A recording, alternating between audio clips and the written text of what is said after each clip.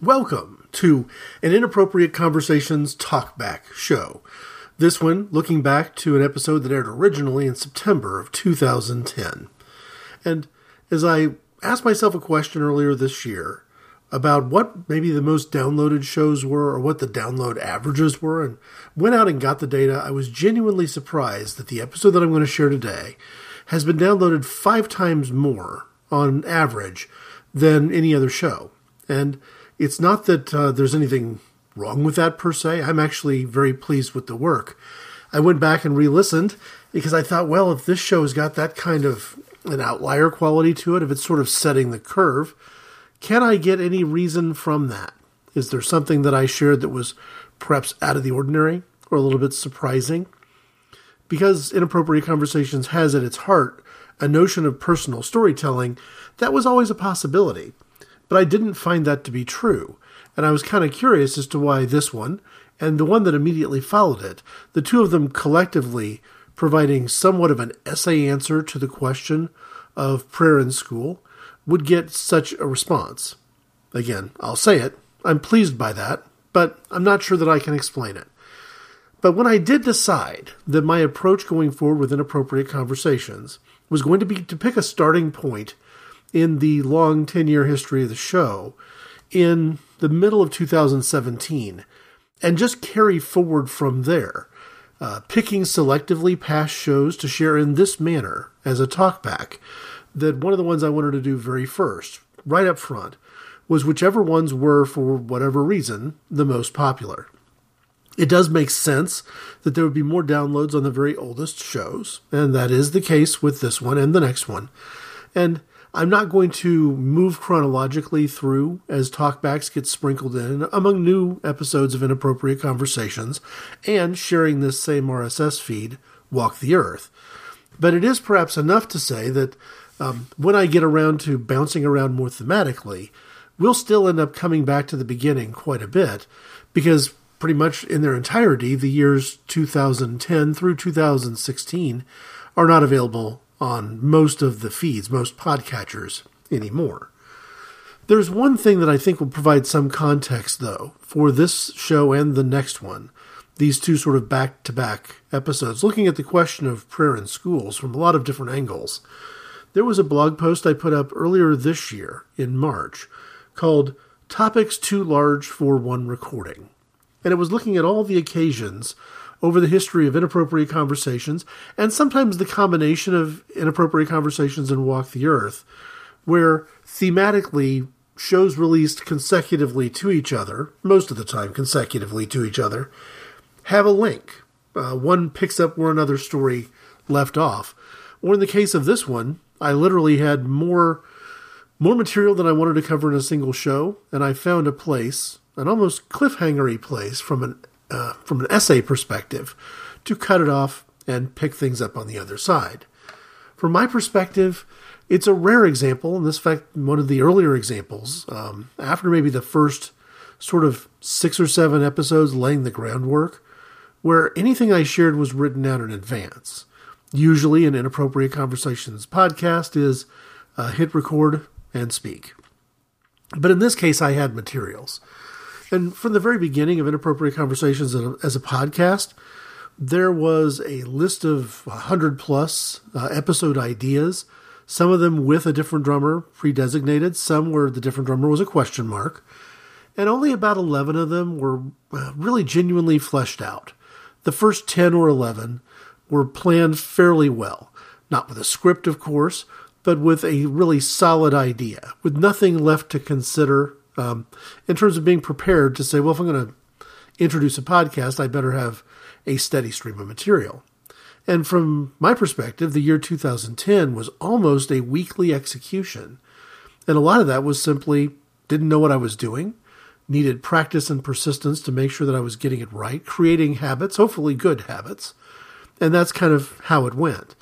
When I got to the Inappropriate Conversations numbers 29 and 30, I was already in somewhat of a good weekly groove, and it was also a time where I knew that when I got to this particular topic, I had a lot of passion from a spiritual perspective, and I even had some written material that I had shared back and forth in conversations with people throughout the years. So this talkback, looking back to Inappropriate Conversations 29, was originally called My Prayer for a Football Game.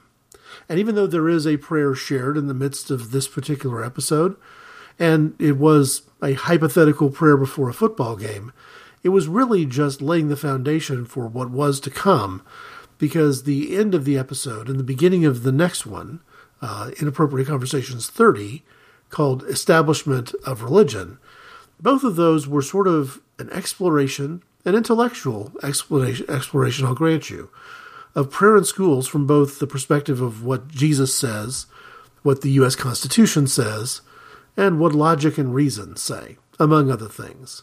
So it pleases me if this has been listened to a lot of times, and I'll take from that what it's worth. But it did make sense if I was going to look back to the past and bring episodes forward. I might as well bring episodes forward that got an excellent response. And this is one. Thanks for listening.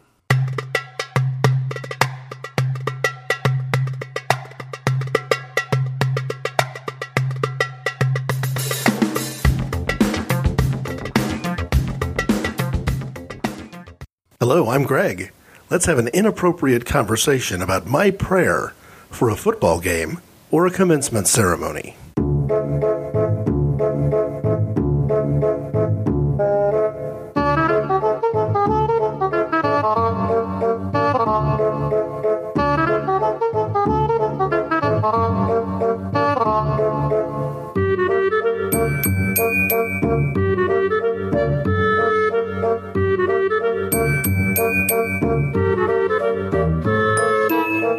Okay, I think I've certainly laid my cards on the table on how important it is for ideas to include a free and open exchange of a great deal of detail, of background, of the full story. And in that interest, I'm going to take a couple of weeks here and talk about my notions of prayer in public life, and particularly prayer in schools, and do so with what I consider to be the appropriate amount of detail. And I want to start by reading an email written by somebody else, because this email is a pretty good representation of what I consider to be perhaps the other point of view. So for the first time ever, I'm going to put a little background music behind it. I'm going to try to provide another opinion that in this case I may not necessarily be endorsing. And then I will return to some key points in that email from somebody that I'm going to call Sam, and I'll respond. Okay, so here's the point of view of somebody who sent an email opinion far and wide many years ago about prayer in public life. I don't believe in Santa Claus, but I'm not going to sue somebody for singing a ho-ho-ho song in December. I don't agree with Darwin, but I didn't go out and hire a lawyer when my high school teacher taught his theory of evolution. Life, liberty, or your pursuit of happiness will not be endangered because someone says a 30-second prayer before a football game. So what's the big deal? It's not like somebody is up there reading the entire book of Acts. They're just talking to a God they believe in, asking him to grant safety to the players on the field and the fans going to and from the game. But it's a Christian prayer, some will argue. Yes, and this is the United States of America, a country founded on Christian principles. And we are in the Bible Belt. According to our very phone book, Christian churches outnumber all others by better than 200 to 1. So what would you expect? Somebody chanting Hare Krishna? If I went to a football game in Jerusalem, I would expect to hear a Jewish prayer. If I went to a soccer game in Baghdad, I would expect to hear a Muslim prayer. If I went to a ping pong match in China, I would expect to hear someone pray to Buddha, and I wouldn't be offended. It wouldn't bother me one bit. When in Rome. But what about the atheists, is the other argument. What about them? Nobody is asking them to be baptized. We're not going to pass the collection plate. Just humor us for 30 seconds. If that's asking too much, bring a Walkman or a pair of earplugs. Go to the bathroom, visit the concession stand, call your lawyer. Unfortunately, one or two will make that call. One or two will tell thousands what they can and cannot do. I don't think the short prayer at a football game is going to shake the world's foundations. Christians are just sick and tired of turning the other cheek while our courts strip us of all our rights. Our parents and our grandparents taught us to pray before eating, to pray before we go to sleep. Our Bible tells us just to pray without ceasing. Now, a handful of people and their lawyers are telling us to cease praying. God help us. And if that last sentence offends you, well, just sue me. The silent majority have been silent too long. It's time we let that one or two who scream loud enough to be heard that the vast majority don't care what they want. It is time that the majority rules. It's time that we tell them, you don't have to pray. You don't have to say the Pledge of Allegiance. You don't have to believe in God or attend services that honor Him. That is your right, and we will honor your right. But by golly, you are no longer going to be able to take our rights away. We are fighting back, and we will win. All capitals, will win. After all, the God you have the right to denounce is on our side. God bless us one and all, especially those who denounce Him. God bless America despite all her faults, still the greatest nation of all. God bless our servicemen who are fighting to protect our right to pray and worship God. May 2003 be the year the silent majority is heard and we put God back as the foundation of our families and our institutions. Keep looking up. In God we trust. If you agree with this, pass it on. If not, delete it. I hope I wasn't inappropriate with the exclamation points at the end, but the word delete it, followed by 2 exclamation points, seemed only fair that I provide that kind of emphasis. Hi there, this is Stu the Beard Perry, entreating you to please listen to our show For Those About to Rock on simplysyndicated.com. Please listen to our show, please! Okay, so that's the text of an email that showed up via family members, broadcast to a lot of people. You know, one of those emails that tends to get passed on to almost everybody in your email address book. And I pondered over it for a while. I knew I wanted to reply directly to the person who sent it to me because I had some thoughts on this particular email. But instead, I ended up replying to everyone that, it was sort of a reply all situation. I'm not a big fan of that approach, but in this case, it certainly seemed necessary, and it might help get the answers I was providing back to the original letter writer, which I thought was probably a very good idea, particularly since I was going to address some of his thoughts point by point. So here's what I said in response. I don't know, Sam, but I'm responding anyway. As Christians and as Americans, we are in grave danger of losing sight of who we are. To his point, I don't agree with Darwin. I said more Christians have filed lawsuits and legislation than the other way around. Decades before the O'Hares or anyone else went to court over prayer and devotionals in schools, Southern fundamentalists took the schools to court. Going to court every time someone offends you is one of this nation's greatest problems. It certainly isn't a solution to anything. As Christians, we need to acknowledge that we are part of the problem. To his point, because someone says a 30-second prayer, what's the big deal? Nothing makes me sadder than Christians saying prayer is not a big deal. I'm sure he doesn't mean it, at least not that way, but people who don't even understand what prayer is are constantly hearing us say, it's not a big deal, it's just a prayer, it's not like we expect God to answer. Let me say it again if I haven't said it clearly enough before. One of my biggest problems with the prayers that open sessions of Congress, for example, is that almost no one in that hallowed body, including the Christians, is expecting an answer. Sadly, the opposite is true. To Sam's point when in Rome, the problem with saying that putting up with Muslim prayers when you visit the Middle East compares to this situation is simple.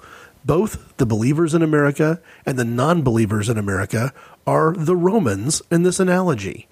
Yes, when I visit a foreign country, we do things their way. Do we honestly believe that atheists who are born and raised here are somehow not Americans? Once you communicate that point of view, you lose people. They stop listening, and you lose them that way. You also lose their soul, though. As David Winter once said, paraphrasing, those who experience your love today will be much more interested in your faith tomorrow. Well, what about those who experience your hate? What about those that some Christians subconsciously view as being not even Americans?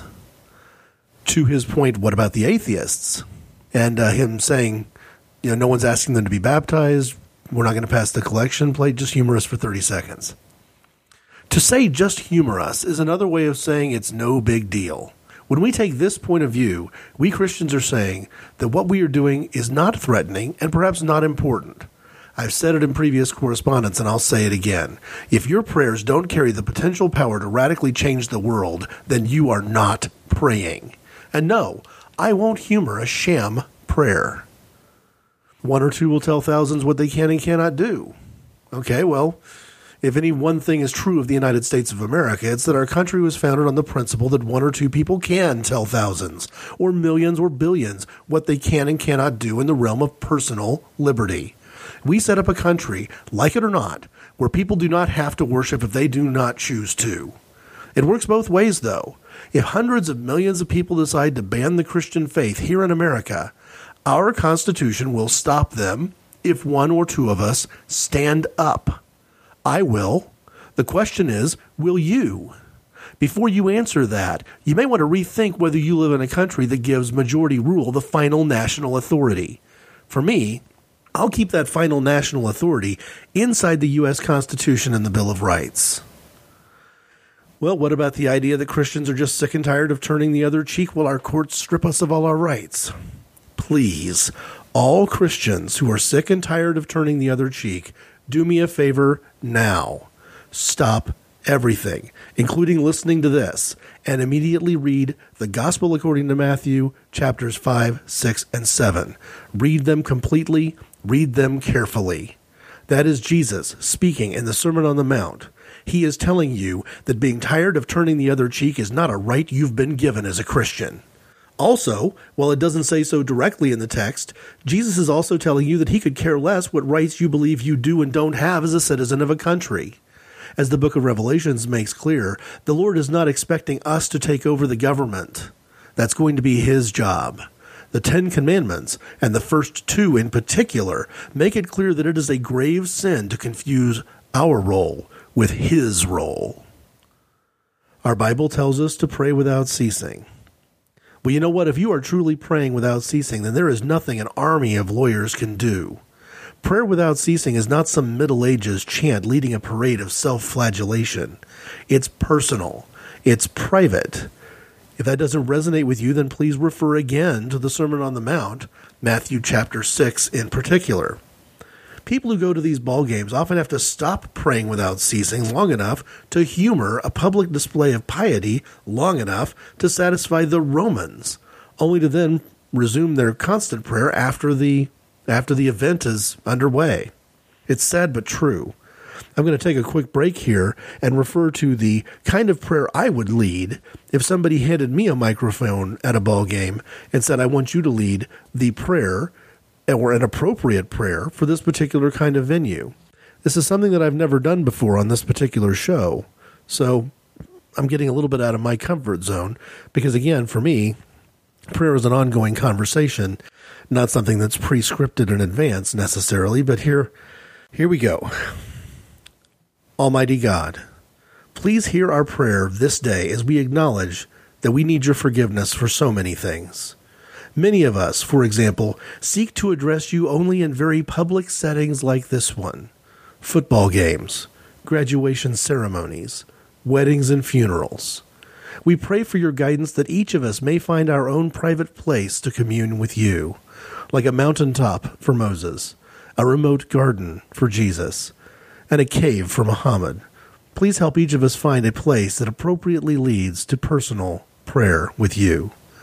We acknowledge that competition has led us to this place, some to struggle in the contest, others to entertain and accompany the cheering crowds, and still others to enjoy both the event and the fellowship it brings.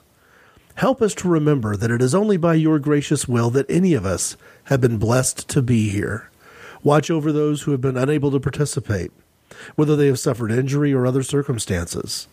We pray that no new injuries or harm will come to any of the participants and spectators here today.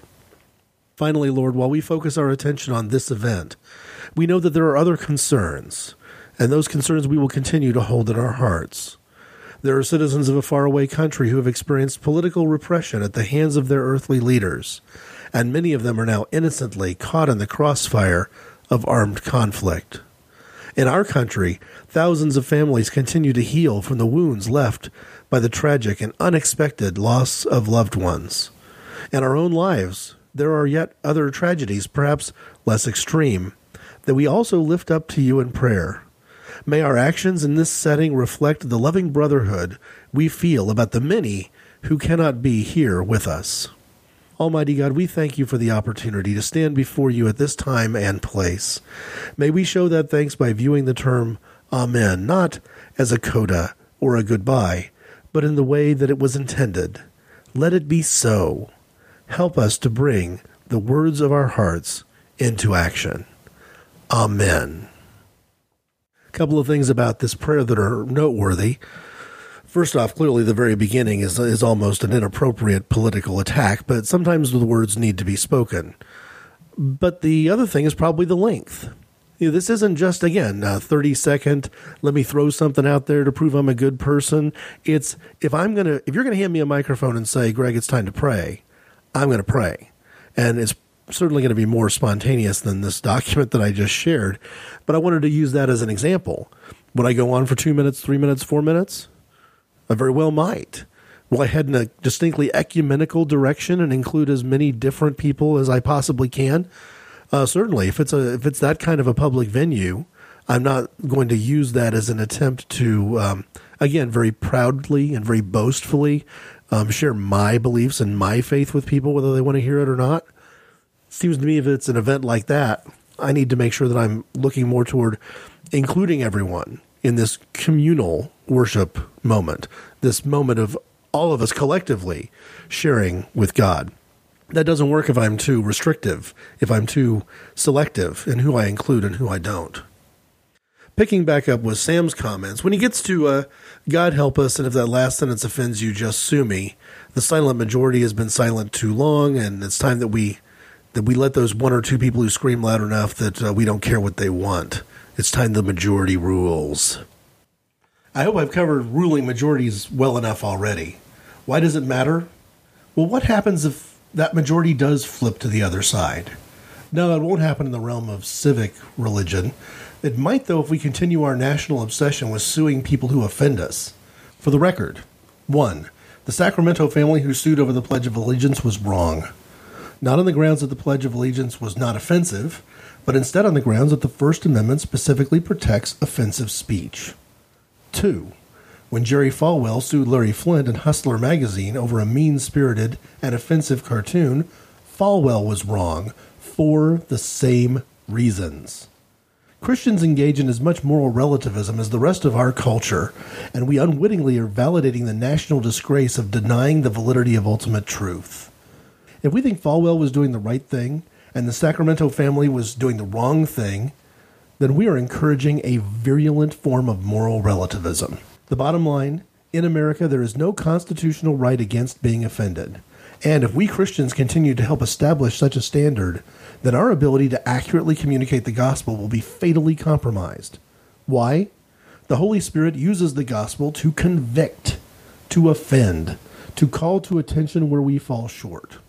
It's one of the first steps toward recognizing our need for God. Be careful about making laws against offending people.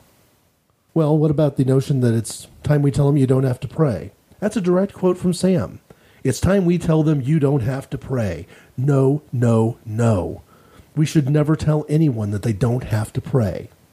The constitutional amendment, Section 2 of it, proposed by Glenn Istook, Republican from Oklahoma, was going to make a constitutional right not to pray.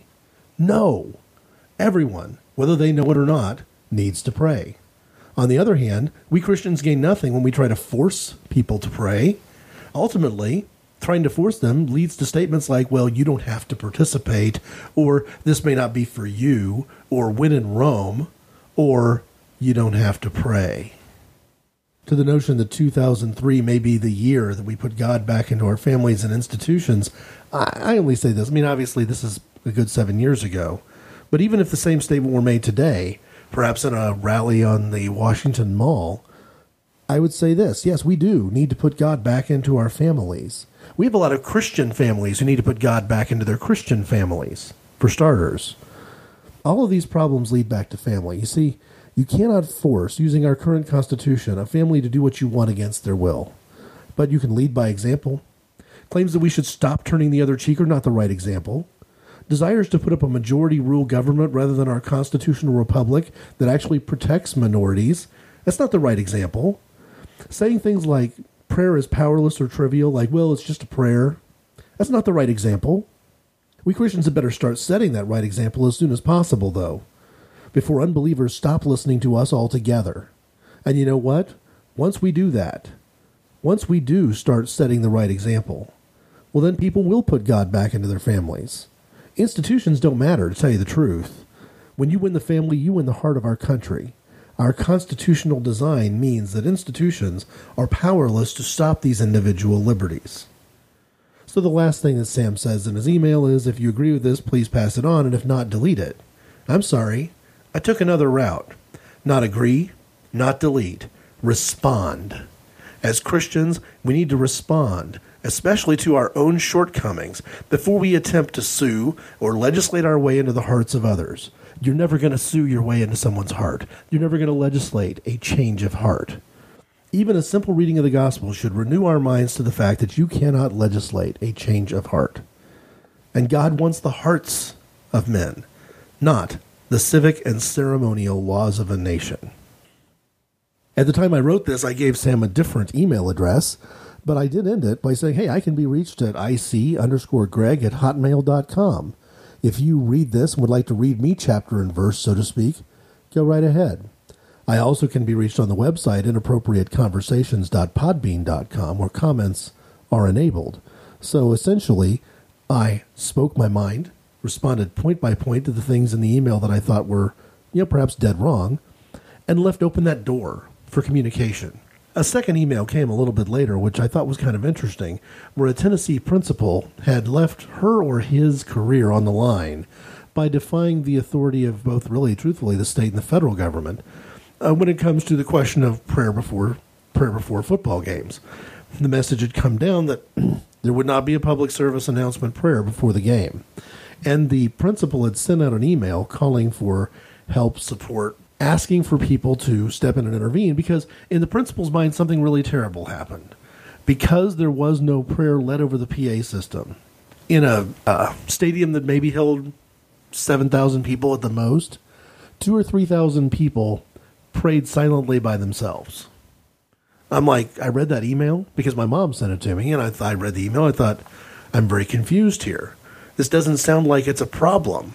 If almost half of a 7,000 capacity stadium full of people, when not being led in a canned recitative prayer over a PA system, stood at the beginning of the game after the national anthem and prayed anyway, isn't that the solution?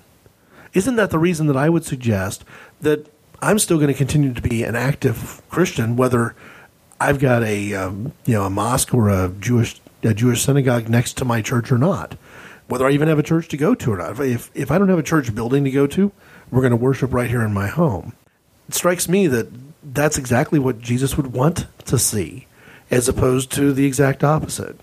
So I'm very confused by all of the hyperbole. It seems that some of these folks are more interested in the government endorsing their religion, giving them permission or a stamp of approval, or giving them the first place, the exalted spot before all ball games and commencement ceremonies and to begin the school day and so forth and so on. And it doesn't necessarily have to do that much with Jesus at all. Because I didn't see Jesus being removed from the ball game at that Tennessee football situation. If anything, he was exalted. Because instead of one person praying and a whole bunch of people smiling and nodding, thousands of people prayed. Thousands of people prayed, and the person standing right next to him in the stands kind of had to account for the fact that, hang on a second, this guy's not listening to me. He's got his head bowed. He's whispering something. He's praying. That we're going to pray even when the PA announcer doesn't? We're going to pray even if the electricity goes out and the sound system doesn't work at all? Wow. Please tell me that's not a problem that you as a Christian think we should solve.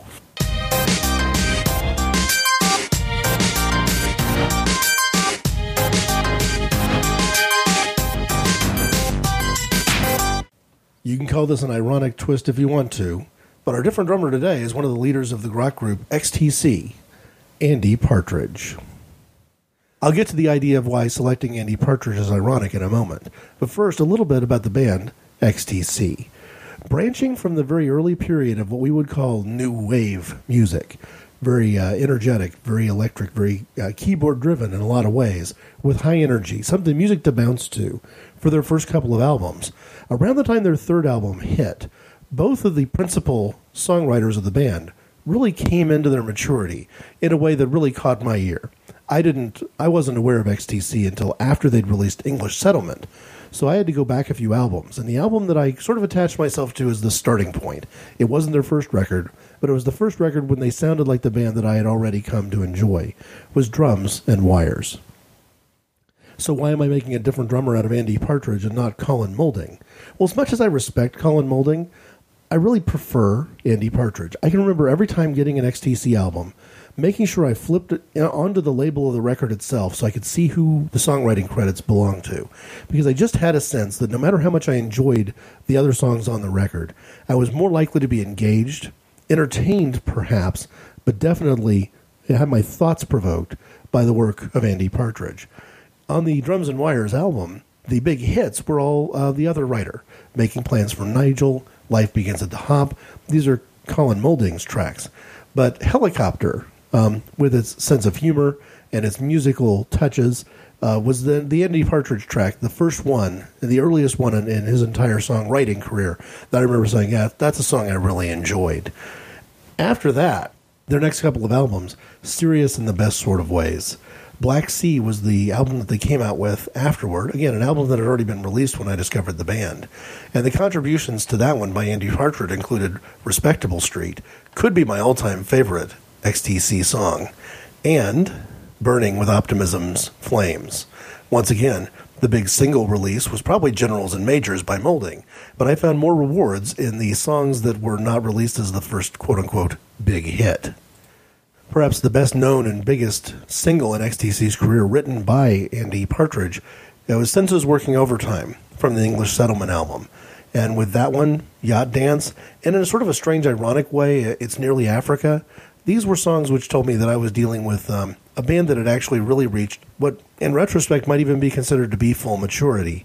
And XTC had, at that point, really solidified their position for me. I know as I skip forward a few albums, I'm going to jump past some songs that many people love by the band XTC. Love on a Farm Boy's Wages, for example. And for me, Scarecrow People, one of my favorites from Oranges and Lemons. But I want to get all the way to the Nonsuch album and to talk particularly about the song The Ballad of Peter Pumpkinhead. There are a couple of songs here that I want to mention in the context of discussing the politics of prayer that really XTC has a lot to say about. One of them, from this later work, Nonsuch, The Ballad of Peter Pumpkinhead, is perhaps my favorite of Andy Partridge's challenging lyrical pieces of songwriting. But the one that I think is perhaps my least favorite song of his, certainly my least favorite song of his that's a single, is from an earlier work called Dear God. And as I quote it, I think you'll understand what my issues or what my hesitations about the song might be. The lyrics of Andy Partridge. Dear God, hope you got the letter, and I pray that you can make it better down here. I don't mean a big reduction in the price of beer, but all the people that you made in your image, see them starving on their feet because they don't get enough to eat. From God. I can't believe in you. Dear God, sorry to disturb you, but I feel that I should be heard loud and clear.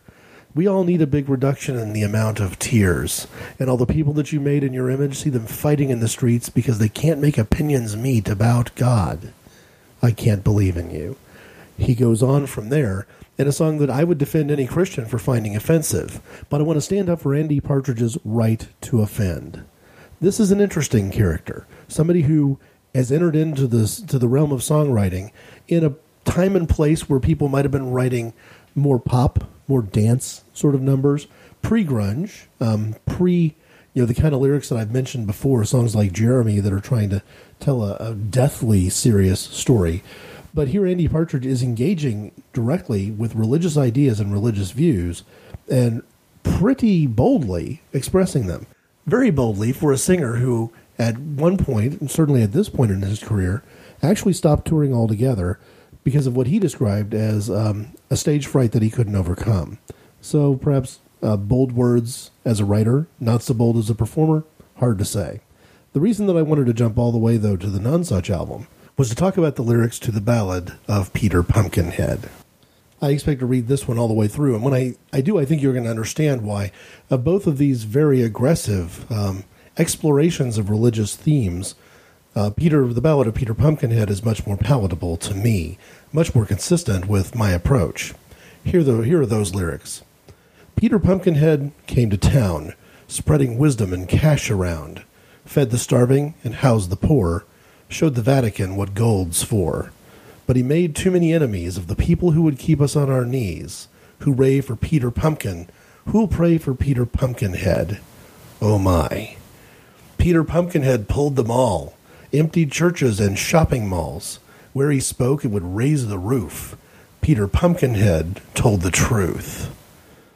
Peter Pumpkinhead put to shame governments who would slur his name. Plots and sex scandals failed outright. Peter merely said any kind of love is all right. Peter Pumpkinhead was too good. Had him nailed to a chunk of wood. He died grinning on live TV. Hanging there, he looked a lot like you, and an awful lot like me. But he made too many enemies of the people who would keep us on our knees. Hooray for Peter Pumpkin. Who'll pray for Peter Pumpkinhead? That's essentially the lyrics to the song. I think the first time that my parents heard that song, I really wasn't even playing it for them. As I recall, I was just in my basement, and at the time in that house, we had speakers upstairs and downstairs. And if you can remember how stereos used to work back when we had those big stereo systems, there was often an A-B button. So you had a stereo control where you could play just the music downstairs or just the music upstairs or both. And when I thought I had the music just downstairs, kind of where the main stereo system was, I really still had it on both. And you can't tell. I mean, when you're downstairs, you can't hear what's going on a whole level above you. And as long as I could hear the music playing on my speakers, I knew that I was covered. Well, the whole time I'm down there, I'm picking tracks, I'm playing songs. And when I got back up the stairs, my parents were both like, well, that Peter Pumpkinhead song was pretty interesting. And you know what? The fact is, they were right. I would rather hear a song by somebody who doesn't share my religious beliefs, maybe doesn't share my religious beliefs at all, who is willing to engage in those religious beliefs. As I've mentioned many times on this show, it is too easy for us to engage in acts of marginalization. So I say, bring on the music of somebody like XTC.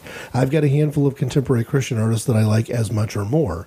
And if I don't have room to allow these artists to share dialogue with each other based on the way I put a playlist on an MP3 player or pick songs to put onto a mixtape, then what hope do we have for us as individuals engaging in that dialogue? So, if for no other reason than that, my different drummer this week, Andy Partridge.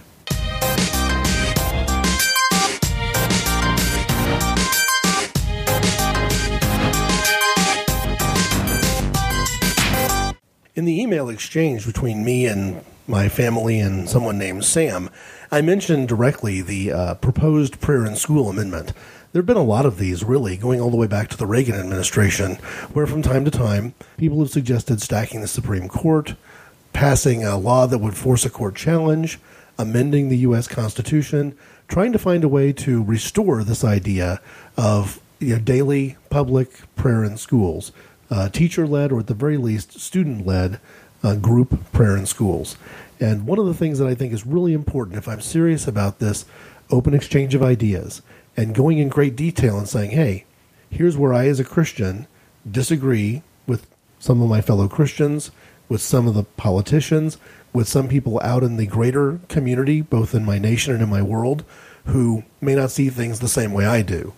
I am not planning to win any discussion, debate, or argument by having the right sort of pithy, scathing insult. I'm not planning to shut down conversation by coming up with the best headline or the best slogan. I am more than willing to go into incredible detail about the reasons why I believe one way or another. So to that end, I'm going to start something today, finish it in the next show, covering in as much detail as I think is appropriate. And brace yourself, it's a fair amount of detail. This question: should a prayer in school amendment stand a prayer of success? I've got an answer to that. Let me introduce some thoughts, and I'll pick up with it next week, both with our different drummer and the balance of this particular essay that I've written over the course of many years, putting my thoughts together on why prayer is so important to me that I'm not yet convinced that even the people who talk about prayer in schools get it. Hey everybody, this is Rich from Movies You Should See. I'd just like to take a minute to remind you that you can now get Movies You Should See Year 4 available for download on musicalmousemat.com. It's only $12.99 at the moment. It's got 44 fantastic episodes, including the Tom Cruise special, which still sounds like something rude, the Bill Paxton special, the Listener Movie Awards, everything. It's all in there. You really need to go and get this box set. And don't forget, you can still get year 1, 2, and 3 as well. So, what are you waiting for? Go and get all 4 years of movies you should see on musicalmousemat.com. Depending upon the source, an amendment to the U.S. Constitution designed to formalize prayer in public schools will either reverse the damage done since the turbulent and destructive 1960s, or it will compromise the very foundation of our hard-fought liberty. Even if a different answer is true, that prayer in schools is more of a significant political issue or political campaign tactic than a solution to our strife, the issue deserves more careful consideration than it is received from either side. Proponents of the campaign to amend the Constitution seem to take the documentation of their case for granted. Opponents hide behind the state side of so-called church and state issues, and therefore miss the complete picture. There are 4 ways of looking at prayer in schools as a constitutional amendment initiative. 2 of them rely heavily on religion, and the other 2 rely heavily on history. They are the words of Jesus Christ, the U.S. Constitution itself, logic or common sense, and finally, faith. All of these elements are crucial. Conveniently, they all support the same conclusion. Before I begin by examining what Jesus said, let's first isolate what we mean by a prayer in schools amendment. Allow me to stipulate a few things. 1. Prayer exists in school today. It exists in school today because children pray while they are at school. School administrators and teachers are forbidden by tradition, school rules, and presidential executive orders, most recently by Bill Clinton, from stopping a student's communication with her or his God. Nothing in any court decision undermines or interferes with this policy. A student may always privately pray to God. 2.